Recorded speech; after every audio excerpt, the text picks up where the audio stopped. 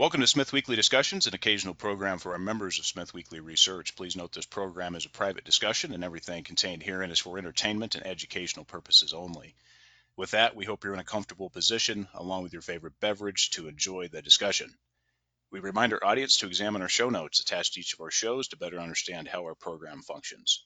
Before we get into our discussion today, we want to say thanks for questions coming from our audience at Smith Weekly, including Jim S., David P., Jonathan K., Nick W., Craig S., Luke A., and Paul M. Joining us on the program today is Mr. Porter Stansberry. Porter is the chairman of Porter and Company Research, a new investment research group led by Porter, his team, and Porter's extensive past experience in the financial analysis, his understanding of the market, credit cycle, and economics. Porter is based in Maryland, United States. You can learn more about Porter & Co. and the work Porter is doing via their website, porterandcompanyresearch.com. Mr. Stansberry, it's a pleasure to have on the program. Welcome. I'm glad to be here. I'm looking forward to an interesting conversation, and it's pretty early in the morning where I am in Maryland, so a little too early for my favorite beverage, but I like the sentiment. I get it. I'm still on coffee over here after being up for over 5 hours now, but it should be a good time, Porter, and I wish we could share a beverage together, an alcoholic one at that, maybe adult beverage, if you will. Exactly, those are my favorite kind. Well, Porter, good to chat with you. And just for the audience, I used to follow Porter's work back around the 2011-2014 period on long driving commutes in Oregon. And I did so for a number of years, listening not only to the Bob and Tom show, which is comedy, but also Porter and Aaron Brabham on Stansberry Radio, which was always fun. And I'm also just excited to see Porter come back and do his work in a way where he's leading things, which I think is very important. And also his work, again, for the audience, very intelligent if you're not familiar with Porter's work. But let's dive right in here, Porter, and waive the introduction formalities as we have a number of topics to cover here. But first, I'd like to just get your thoughts on where we are in the broad market today, where we are in the credit cycle, interest rates, and where you are positioning yourself over the next couple of years or so. Well, very broadly speaking, it seems just, so readily apparent that there was an enormous financial bubble that was brewed up by all the world central banks over the last decade or maybe even a little bit longer. And it is far from certain how all of that will resolve in terms of any particular market or commodity. But my position is that there is no way for the governments to afford the sovereign debt burdens that they have. So I do not expect you're going to see any kind of a deflationary crash like you did in 29 or the 1930s.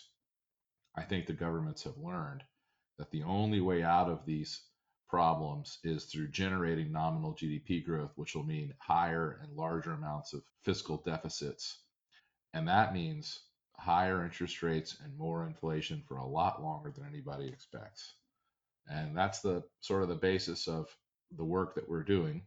The good news, if there is any good news in any of that, is that for people who know how to hedge their savings and their wages, it's a one way bet. You can bet that the dollar is going to go lower. You can bet that commodity prices are going to go higher. And you can bet that certain kinds of corporations are going to be highly advantaged in this kind of environment. And so that's the kind of work we're doing. We're trying to keep an eye on those growing fiscal deficits. We're trying to keep an eye on the resulting inflation. And we're trying to help our subscribers hedge their assets and their wages and what we perceive as a decade plus longer inflationary cycle. Very well and very interesting, Porter. And some of us in small niche markets in the corner of places people seem to forget about, we hope we're somewhat insulated. But as you know, I think we're all exposed here and we need to take measures to make sure that we cover our rear ends, if you will. Porter, do you think that there's a revolving door between the regulators and banks? Do you see that this really ultimately, maybe specifically to the U.S., poses a problem to the financial markets? I don't really see that. Ironically, what I see is that there is no way for real interest rates to exist. Look right now at the 10-year, right? We're close to 4%. Meanwhile, inflation, annually is still running at over 4%. So we still live in a world of negative real interest rates. Now listen, That's a big improvement from negative nominal interest rates, which is where we were in 21. So there is financial sanity, which is why you've seen a lot of the froth and low quality equity and then the crypto nonsense. That stuff has all gotten blown out of the water. But the financial stability of the banking system, I do not believe is in jeopardy at all, given the fact that there is enormous fiscal deficits and continuing real negative interest rates. In that environment, I don't think the banks are going to come under any real stress. Very well. Okay, this new startup company, Porter and Co. Research, been around, Porter, maybe correct me if I'm wrong here, but going on a year or close to it. Talk about this business, the focus, and what you'd like to accomplish with it. Well, that's a great question, and I hope people out there remember my newsletters over the last 25 years. I've written, of course, a lot about a lot of big themes. One of my favorites was, why peak oil was a myth and the resulting oil boom that I covered from '09 until 2016, 2017 in the Eagle Ford and the Permian. Those kinds of big ideas are what I love to do as an investor. I love, having all those fundamental insights and then being able to convert those into actionable advice. That's what we do. It's just much easier now that I'm now 50 years old. I've been doing this for more than 25 years. I have considerable financial wherewithal now that I didn't have 25 years ago. You might remember that when I started my first research company, I had to borrow the laptop computer I started it on. So now we have a little bit more in the way of resources and experience and a global network of people who are happy to help us. And I think we're going to be able to do some really high quality work. The other real fun thing is that I don't really have to do anything in the way of pleasing my partners anymore because I don't have any. So that's a great asset. I can keep my costs low. I can keep the quality of our work very high, and I don't have to sort of mess around with a lot of the things that you have to do when you're starting out and you're young and you don't have any capital. So I think people who are used to my work are just going to see it done in a more intense and concentrated way with less rigmarole. Of course, the no advertising. Don't have to worry about pleasing my sponsors, so to speak, in terms of my publishing partners.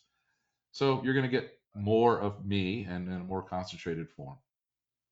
I think people will like that, and definitely it's nice to be able to cut through a lot of that red tape that you wrapped yourself in at your former post, which I want to come to that now and then get back to you with a different angle on peak oil. But your last post as founder at Stansberry Research, now under the umbrella of MarketWise, was quite a success and really brought you to the front of the business. Talk about that history briefly, Porter. You've repeated yourself on this on some prior programs, but your exit from that business, as a founder. Yeah, I think this happens to a lot of founders. I was really good at working in teams of people from, say, 25 to 50 people I can manage and have relationships with and enjoy working with. When I left MarketWise, we were up to about 600 employees. And that was good in terms of the revenue growth and the profits growth. And I'm very proud of what we accomplished in terms of the business there. There aren't very many businesses that can grow revenues and earnings at 30% a year for 20 years in a row. And those are our average performances. The entire time I was the chairman and the CEO of that business, we never had a month in the red. We treated our customers great. We made our employees very wealthy, and we made our partners extremely wealthy. So I'm proud of all those things I did. But man, working in an organization like that, let's just put it this way: I'm not fit to work in any company that has an HR department. I'm way too direct with things, and I don't embrace any of the current ESG world. I don't care how you go to the bathroom or which bathroom you use. Just don't talk about it at work. I don't care what you do in your bedroom. Just don't talk about it at work. I don't care at all what color your skin is or where your parents were born or anything like that. I care about making net income for our shareholders, and I care about producing results for our subscribers. And anything that gets in the way of these two goals is going to have to wait outside the business, not 9 to 5. It bothers me that there aren't more people who embrace that corporate culture and who don't care about that, because business is hard enough without focusing business resources on solving the political, emotional, and delusional problems of your staff. You just can't have that in business. And those, of course, those views are not popular, and the banks who were taking us public wanted nothing to do with any of that stuff. So I was politely shown the door, and kind of like Ron White. When I say politely, I mean they picked my sorry ass up and threw me out of the bar. So I retired in December of 2020 from that business. And then they made me all of these promises about what would happen next in terms of change in control payments and liquid security promises, none of which occurred. So I think I'm not sure about this, but I suspect I'm probably the largest individual victim of fraud in the history of the financial markets because I sold a business for $3 billion and I didn't receive a single nickel. So that whole issue is going to take some time to resolve, and who knows how it will be resolved. The one thing I do know is the only thing you won't find in a courtroom is justice. So I'm not optimistic. But anyways, I served out my non-compete, and I had planned to fully retire. I had spent 25 years or a little bit longer working very hard, and the financial markets are all consuming. I'd sort of wrecked my health. I had wrecked my marriage. I was really looking forward to having a retired life. And so I bought some boats and I bought a house in Miami and I was fishing and spearfishing and enjoying time with my children and wasn't really involved in the financial markets in any way, not even as an investor, totally shut down. And then when all of the promises that the people who took over MarketWise made me, turned out to be lies, I was put in a difficult position. Most of my net worth and all of my savings sort of were tied up in things that were illiquid, not only MarketWise, which didn't have a liquid security as I was promised, but other things like real estate and other investments like that. So I had to go back to work. And so I called some old friends and we launched Porter and Company in June of 22. And I'm really pleased to tell you that, we haven't really spent any money at all, zero on marketing. And we're already back up to a business that's probably going to have a first year annual run rate of between 25 and $50 million in subscription revenue. And our recommendations have been performing very well for our customers. And I think everyone's happy, me to be back in business and them for me to be writing and helping them with their investments. Well said. And I don't think you need to do the advertising bit. I think there's enough following out there, and including my interest in this, just because you coming back out and actually putting your hand down with the pen again is very substantial to me.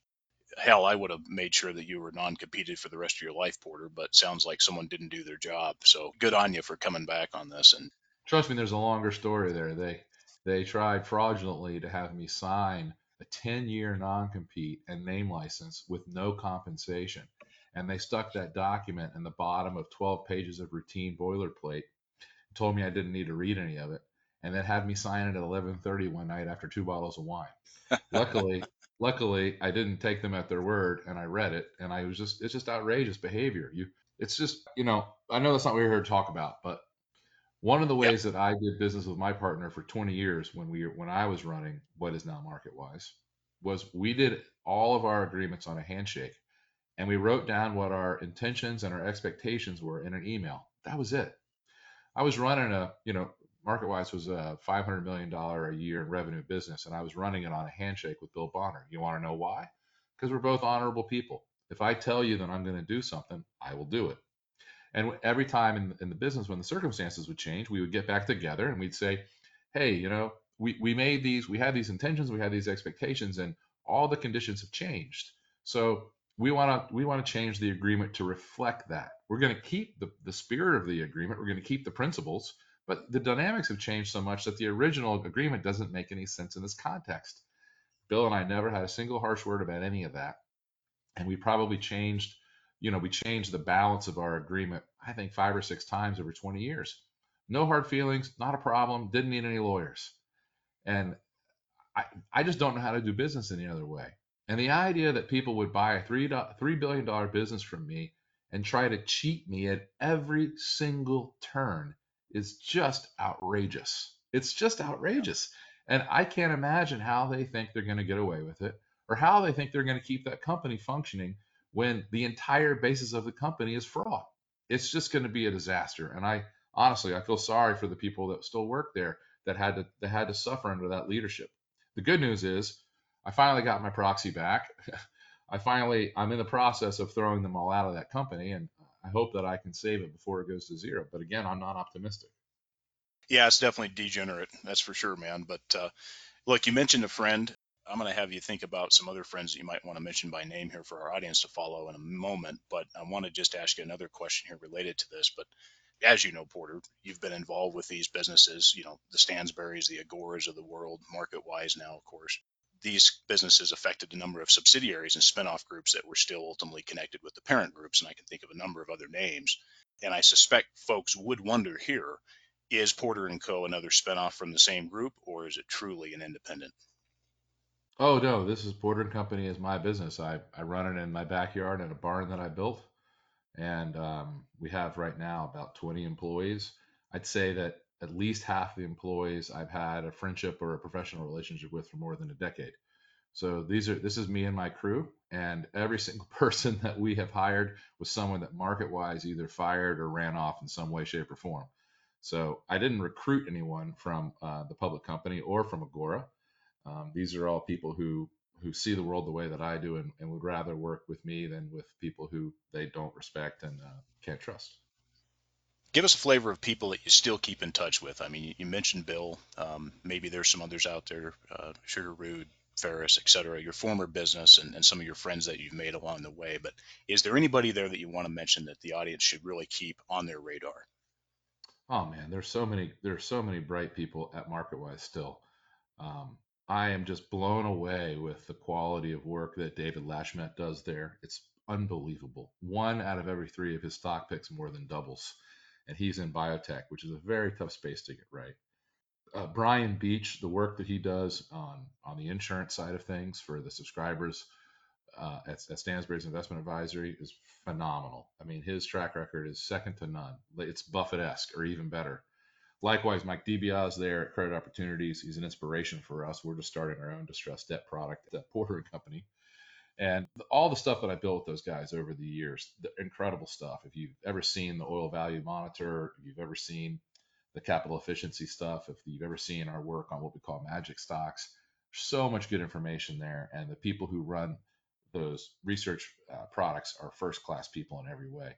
So please don't hear my disdain for the management of MarketWise to filter into the product level because they're different people, and certainly the people who run my products over there are fantastically ethical, wonderful, brilliant human beings who deserve, frankly, who deserve your respect and your business.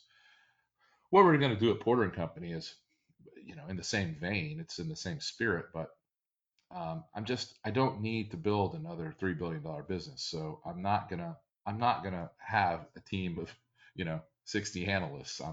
I'm gonna stick with a team of 20 to 25 people, and we're gonna cover the things that we know how to do very well and not much else. So the first outside analyst I brought in to Porter and Company is a guy named Marty Fridson. And for those of you who don't know, I would recommend you Google him because there isn't anyone in the history of capitalism that knows more about distressed debt investing than Marty Fridson. He ran distressed debt for Solomon Brothers. He ran distressed debt for Merrill. He ran distressed debt for Morgan Stanley. And he's in his 70s now, and he's retired from fiduciary obligations, but knows every single person in the market, knows all the debentures, has seen every angle, knows exactly how to play the cycle, and he's writing a newsletter for us at Porter and Company called Distressed, and it's going to be the very best newsletter that's ever existed. The returns that we have earned previously at things like Credit Opportunities, they're about 30% a year average annualized return with about an 85% win rate. If you know what you're doing when distressed investing, it's as good as it gets. It's as good as great arbitrage. It's at the very high end of financial certainty and annualized returns. And I'm so proud that Marty Fritzen wanted to work with me. And I think that's a testament to what I've tried to do in my career, which is surround myself with the very best people and only publish really good products.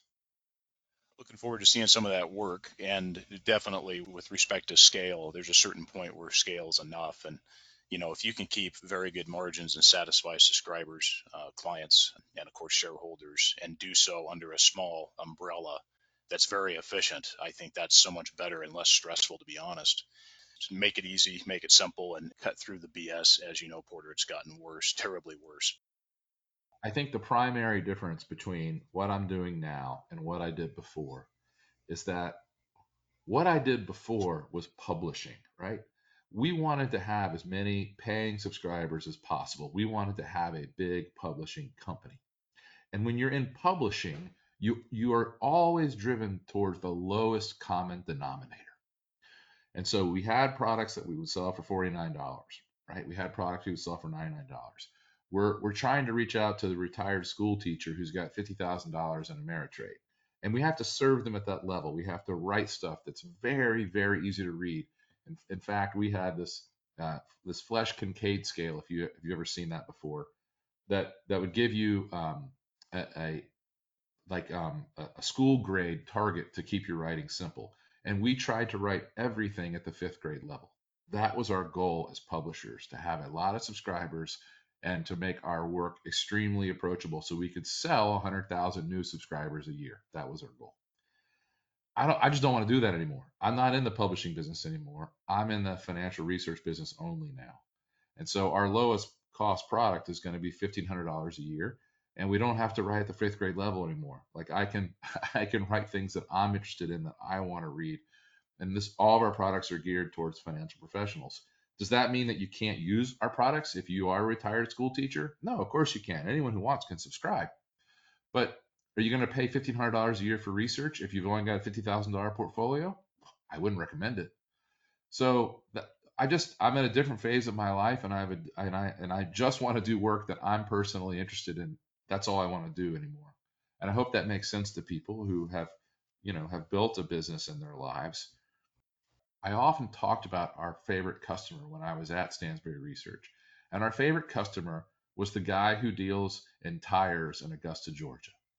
And I loved working for him and dealing with him because he knew everything about the tire business and he knew everything about his customers, but he didn't know anything about Wall Street, and he didn't trust anybody from New York wisely. And so he would come to us and he would rely on us because he could tell that we were honest people because of the way we did business, the same way that he did business. He could relate to us.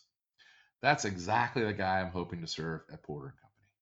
I want to serve independent, successful business owners who may not know much about finance, but know a lot about trust and character and quality. And they're going to find that in my work at Porter and Company in spades.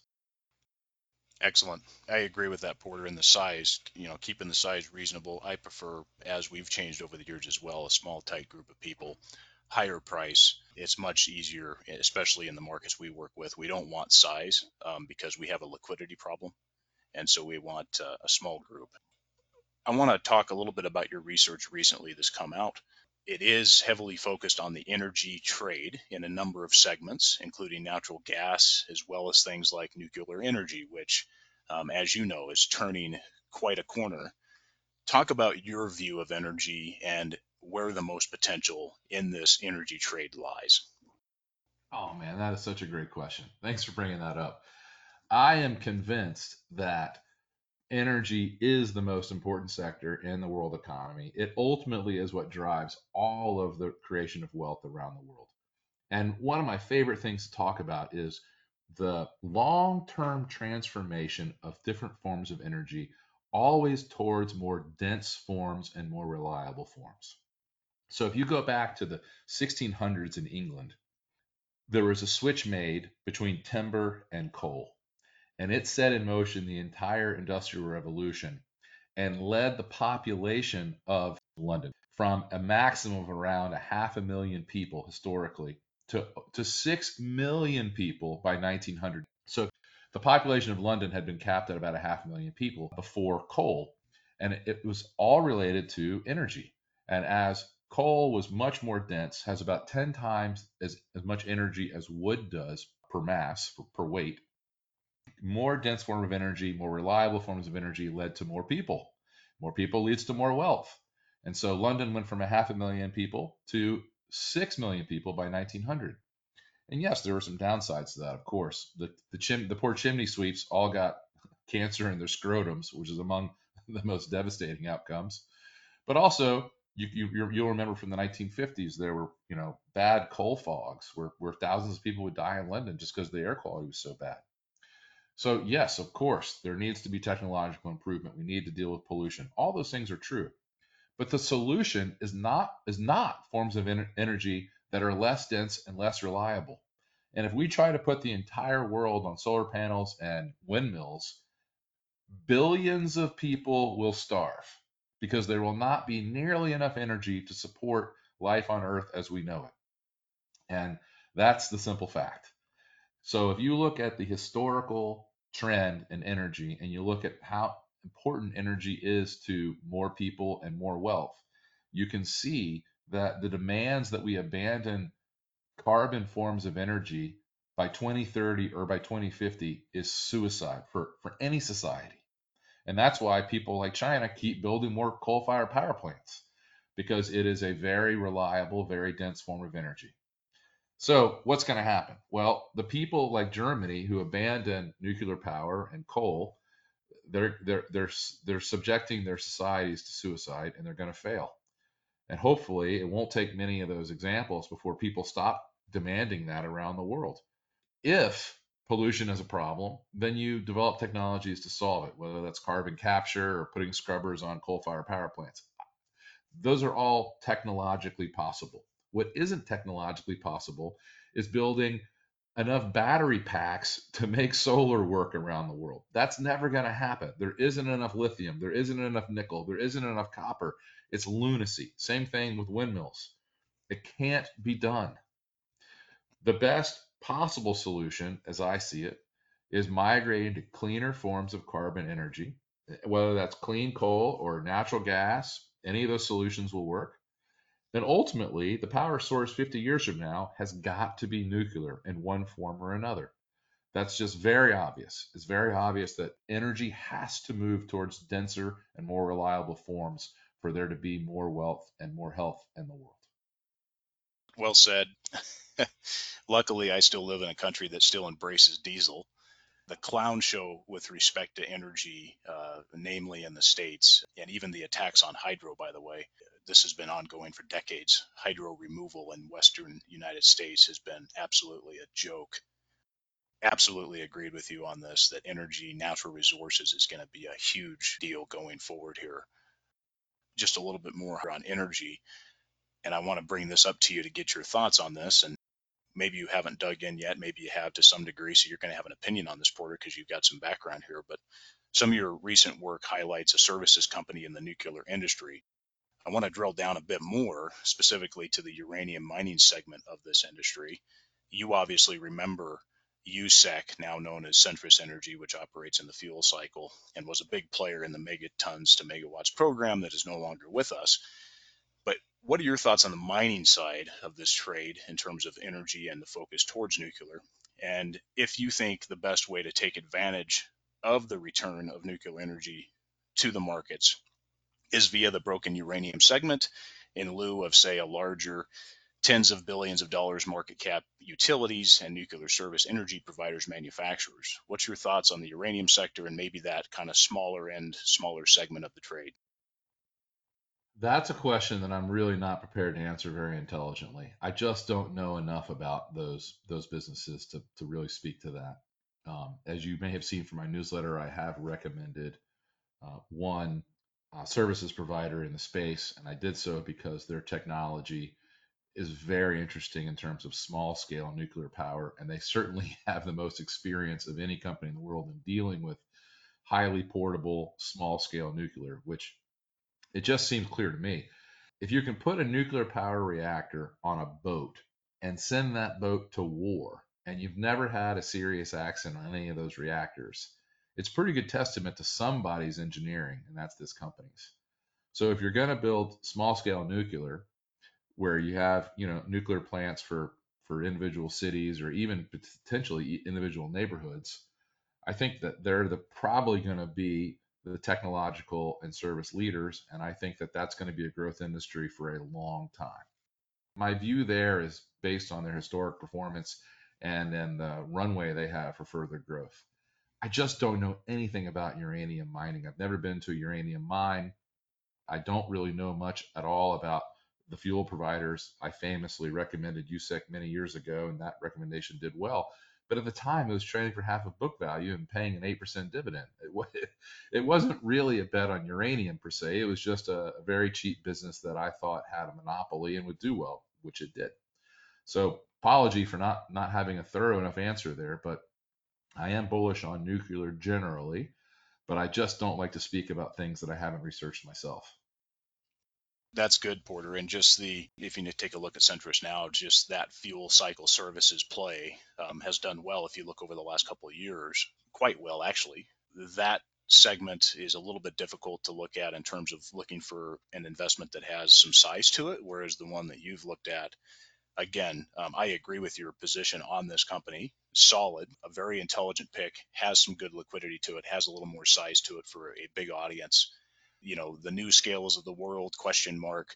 You look at the GE Hitachi joint venture on SMRs, you look at the Rolls Royce stepping into the market, but these are much larger companies. This one that you picked out, I think, was a pretty intelligent move, and it has a huge track record attached to it. Of course, as you know, our site is predominantly focused right into the juniors in the uranium sector and the actual miners that bring out uranium concentrate, cake in a can off to the conversion facility.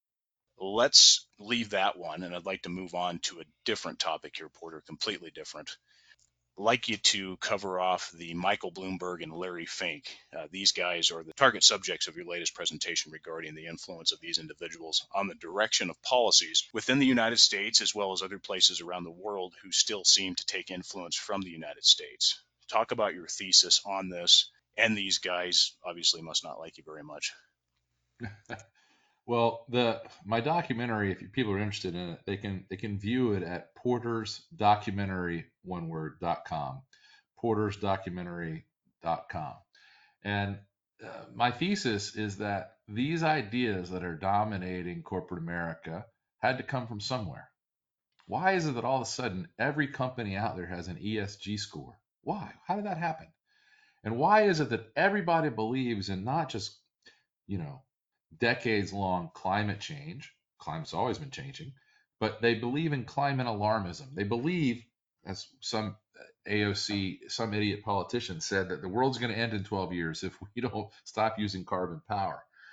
These ideas would be laughable, except for they've been so widely embraced by the mainstream media and by our political elites and even by our corporate elites. Why is Walt Disney World advocating for child sex indoctrination at public schools and kids under third grade? How did that happen? What in the earth is going on? And so I tried to figure it out. And all roads led back to two people, both in New York, both very powerful. One guy, Larry Fink, you've probably never heard of. He runs this firm called BlackRock. And the thing that's so extraordinary to me about BlackRock is that it holds assets that are equal to more or less half of US GDP. What? How did one firm in New York get so much capital under its control? If you look at any S&P 500 company, the chances are that BlackRock is the largest owner. How did that happen? Well, what's so interesting is that BlackRock was a big but not a huge business until 2010. And when the mortgage crisis hit, the financial crisis hit, and the Fed started printing money, where did all the money end up? The answer is at BlackRock. They went from $1 trillion under management to over $10 trillion under management in 10 years during the Fed liquidity explosion. And Larry Fink, as a result, ended up becoming the most important person in all of capitalism. He holds the votes on every important board in the world. And so the entire reason why Walt Disney made that terrible decision to get involved in Florida state politics, which by the way resulted in the loss of their self-governing status in the state, which is worth probably $50 million a year to them, that all came because of Larry Fink and his demands that Disney be responsive to the radical transgender gay agenda of a small segment of their employees. Terrible idea. On terms of Bloomberg, I'm sure you have heard of him. His terminals are ubiquitous in finance. He's been around since the 1980s. He built a fantastic informatics terminal business where you could get bond prices was the most important thing. And he's integral to all the plumbing of Wall Street. But what most people don't know is that about the same time that Larry Fink started expanding because of the huge liquidity Fed pump, Bloomberg stopped being mayor of New York City and started investing billions and billions of dollars a year building a quote unquote news organization around the world. He hired like something like 2,500 people and built and bought the defunct Business Week magazine and opened up all of these news offices all around the world with the explicit goal of becoming the most influential news organization in the world. And who does he influence? He influences politicians and he influences business leaders. And his agenda is completely to destroy the petroleum industry. Now the question is why? Why is he doing this? Why is he trying to, for example, to stop the construction of 120 petrochemical plants along the Mississippi River Valley? Why? If he does that, he's going to make fertilizer more expensive. He's going to make food more expensive. Why does he want to get rid of power? Why does he want to get rid of coal? Why does he want to get rid of natural gas? If he does that, electrical prices are going to go to the roof. Ask Germany. Why does he want to do that? Well, when I started reading about what he's doing, it all comes down to a fear, explicit fear of overpopulation. What Bloomberg thinks is if you get rid of energy, you're going to get rid of a lot of people. And that's what he's actually after. And that is really spooky and really dark. And I probably wouldn't believe it unless I had read a whole bunch of things that he and his people said and wrote over the years about overcrowding in New York City. And it's a really frightening agenda. And there's no really polite way of saying it. But yeah, I think that Michael Bloomberg wants to see vastly higher energy prices because he wants vastly less people. It's I don't know if you've seen the movie Don't Look Up. At the end of that movie, where they get off on that other planet and they all get destroyed by the animals there. I haven't seen that. It's geared a little bit differently, but it kind of reminds me of that. But just the peak oil piece of it, the regulatory environment, not able to get permits, pipelines getting shut down. We've seen odd fires, which there's such a large history of fires. That's a history in itself of arson and so forth. That whole thinking and that whole push leads me back to kind of peak oil from a different avenue. Can't get permits to do anything, can't drill offshore, can't do this, can't do that. Everywhere it's happening. We're seeing this in mining, getting a new copper mine online. Anything like this, very difficult now in most jurisdictions. That brings me back to, well, all the push on ESG and let's kick ExxonMobil out and let's pick on the oil companies. Well, the response is higher price. That's what's going to happen. Truly, what a clown show. I want to bring this back to just what you already touched on briefly because I want you to expand just slightly on this, Porter. The environment and climate is the new means to fascism. What do you think? I think they're anti-human. I think they're not just fascists, they're Nazis. You're not even allowed to say any of these words anymore. It's historical fact, right? The Nazis believed that the Jews were responsible for Germany's problems and they sought to eradicate them. It's a complete lunacy of an idea, right? Well, the same thing is true with environmentalists. The environmentalists believe that carbon is responsible for all the world's problems and they're trying to eliminate it. But the only way to eliminate carbon is to eliminate people. Carbon is in every living thing. It is a ideology of mentally ill people, and they are very dangerous, and they need to be stopped. And they're going to be stopped one way or the other. The question is how many people are going to die first. Yeah, and how much pain and blood, sweat, and tears you got to go through. On this other topic, this was one that you already touched on. And of course, I wanted to ask you about this because I know you got a nice flavor to this. But CSR, corporate social responsibility, used to be something that was practiced normally and has been practiced by good companies, good stewardship companies for many, many decades. Now this is rebranded to ESG. And this ESG push is really, in my view, while I agree with the basic fundamentals of this, and companies have already been doing this, good companies, good people have already been doing this for a long time. They don't need to be reminded. But the weaponization of ESG now, your thoughts on that, and let me copy this also with management teams and boards, Porter, that are based on expertise and talent over those that are based on, well, they say diversity, but it really cooks down to equality. Which one do you prefer? Oh, come on. Yeah, it's all madness. If you have a society that's run on quote unquote equity, you've got communism. You're giving people things, that they don't qualify for, that they don't deserve. And it's really scary watching that happen at the board level, but also at the education level. We're not going to want to ride in airplanes or have surgeries from pilots and doctors who were selected for elite education because of their skin color or their background or the language they speak. We want those positions to be filled by people who are talented and driven and competitive so that we get the best results from our surgeries and from our airline pilots. And you think a future that a single airplane is important. It is to the people on it, but the future of something like the Coca-Cola Company or Walt Disney World or ExxonMobil, the future of those assets is important to the whole entire country. How much further would the United States be today as a business if General Electric wasn't run by a bunch of crooks for 25 years? Where would it be in terms of cars if General Motors wasn't led by a union? These are really important questions, and they're going to have real world consequences on our standard of living. This isn't just an academic discussion or an ideological discussion. And this is what I was saying earlier about the way I saw my company being transformed. You can't, by the way, the new CEO at MarketWise is a woman named Amber Mason. And she was a protege of mine. And I think she's one of the smartest, toughest executives I've ever been around. Amber does not give a flying you know what about being a woman. She would come out to our meetings and she would beat all the boys at poker and she would drink them all under the table.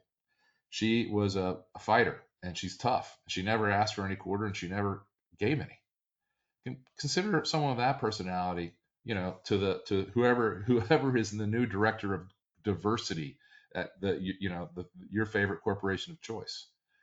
These people, they wouldn't qualify for any job in any field if they hadn't made up a whole bunch of nonsense and alleged a whole bunch of stuff that doesn't exist. I got canceled years ago from being on a podcast saying that I didn't believe in structural racism. Why didn't I believe in structural racism? Because I'd never met a racist. I grew up at an integrated high school. I had friends of every single ethnic variety. Nobody gave a hoot about it until about 10 years ago when it became a thing. Why did it become a thing? Well, it's serving someone's interests and it's not the public's. Degenerate. And I got to come back to this, and I don't follow it because you and I have different eye color, we have different hair color, we're tall, we're short, we're skinny, we're fat. We're all so different, so different. So how fundamentally we're actually pretty dirty creatures. Nothing's going to change about that. Yeah, you can put on some lipstick and perfume, sure, why not? Make yourself look good, dress nicely. There's differences. I struggle to just see how can you ever drive a quality out of that, which is, I think, just the silliest thing to try to do. But let me come back to this because Well, you can let's either wrap have it up. equality or you can have freedom, but you can't have both because God Correct. didn't make none of us the same. Correct. And let me bring it back to just overall abundance. Let's use the United States as a great example here. Very wealthy country for a long time post World War II, and even building up to that. World reserve currency. We've had generations of abundance. Does abundance lead to this type of stuff that we're seeing today in terms of the degradation of society and economic thinking and everything else? Motivation, capitalism, talent. Is it being degraded because of that abundance border? Well, sure, that happens all the time, right? We're living off the abundance of the last, whatever, 60 years. Mostly we're all living off of innovations to power and electricity and information technology. But the things that enabled the creation of those things was freedom, rule of law, mutual respect. Why did all the German scientists who built our nuclear industry come here?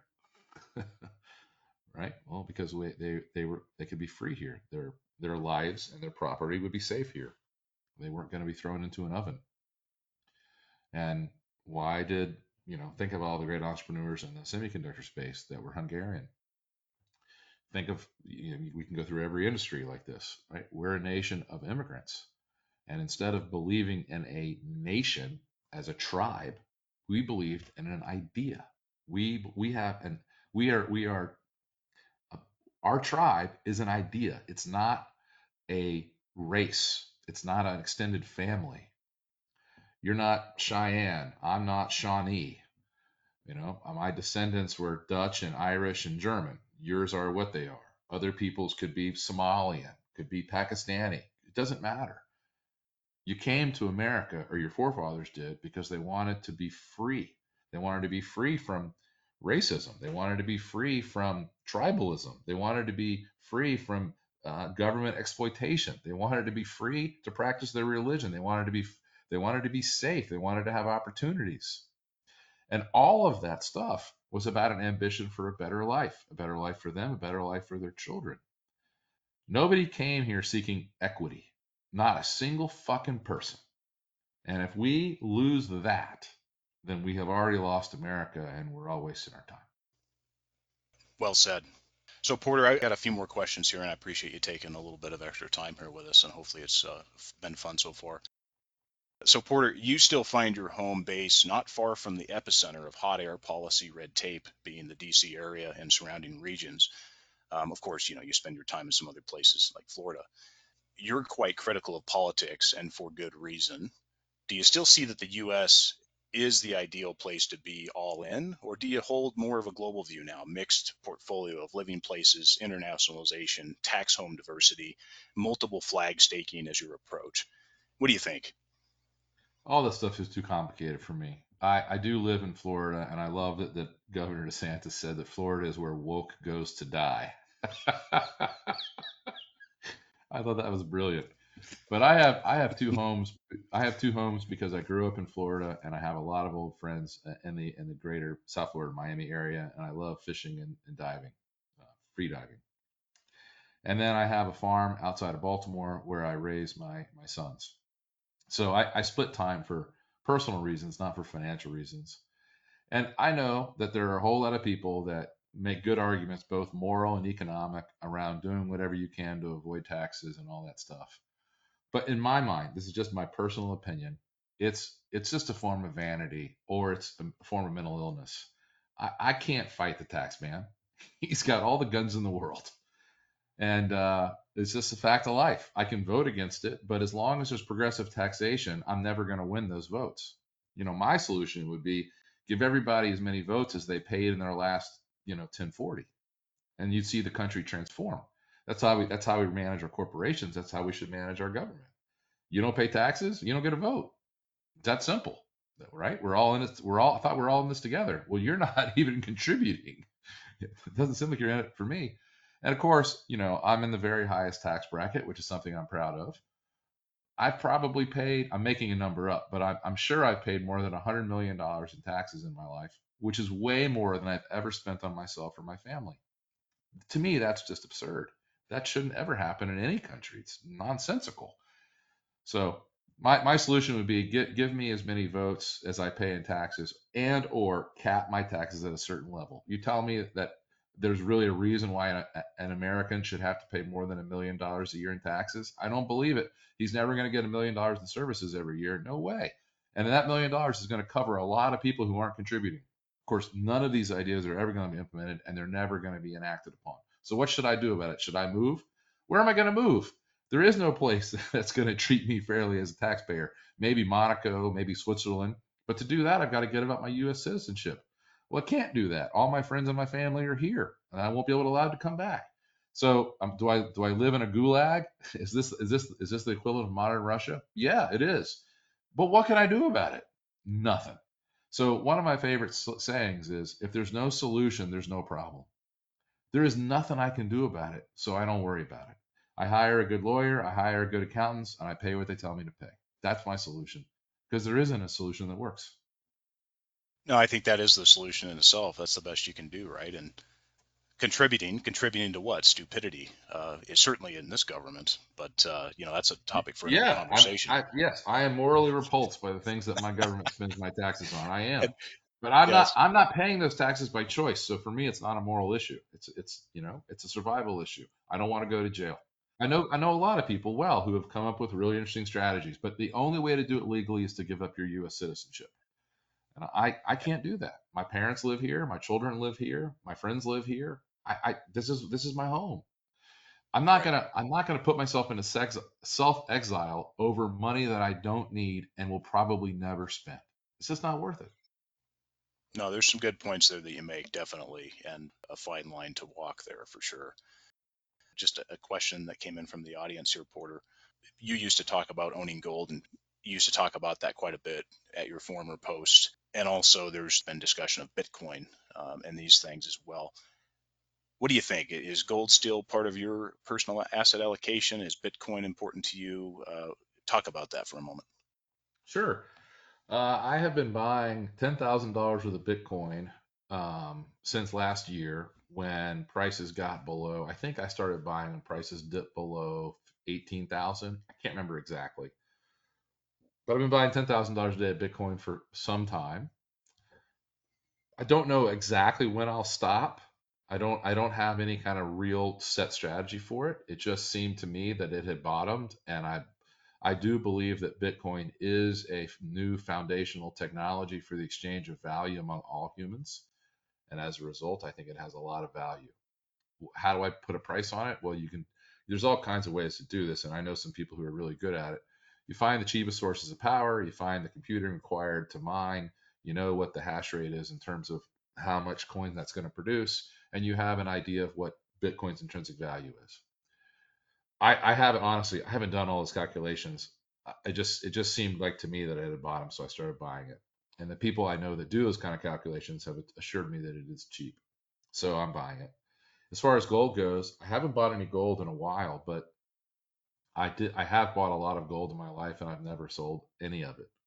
So I think that they're both really good stores of value. They both have a unique role to play in humanity.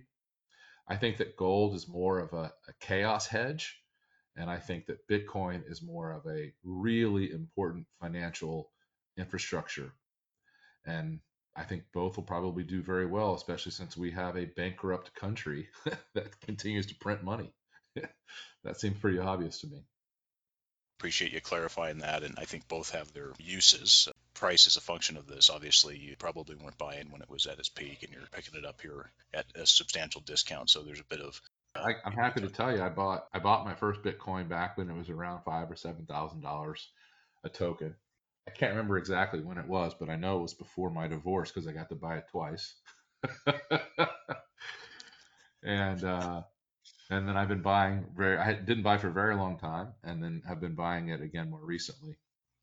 Yeah, I've always struggled a bit myself, Porter, with just the whole thing that this will never be split or duplicated or diluted. I always struggle with that, anything that has that attached to it, because it's always a tough one for me when whether you're looking at U.S. dollar or gold, whatever. There's still ounces that can be mined. Appreciate you covering that off there. I'll tell you what, Porter, we've been on here for quite a while here, and I want to be respectful of your time. Let's leave the conversation there and hopefully for another time to continue. It has been a pleasure. And just a small plug for your research group and work. Why should folks in the audience consider the work at Porter & Co. for a portion of their investment or all of their investment research? What do you say? Well, look, I've been in business for more than 25 years. I have a great published track record. I'm able to hire the very best analysts because I have a significant amount of wealth myself. And what else can I tell you? I think I'm a really curious person, and I try to get to the bottom empirically. I don't write about something that I don't know anything about. Mm, and if you're not happy, I'm always happy to give your money back and part as friends. Seems reasonable. Absolutely. And Porter, any offers for them, the audience, and the best way for people to reach Porter & Co.? Ironically, I'm a terrible salesperson. my my my only pitch is my staff told me to send you guys to portersdocumentary.com. You can watch our presentation there and judge for yourself. Porter, it's been a pleasure. Looking forward to chatting again soon. Take care. Okay, thank you very much. Bye bye.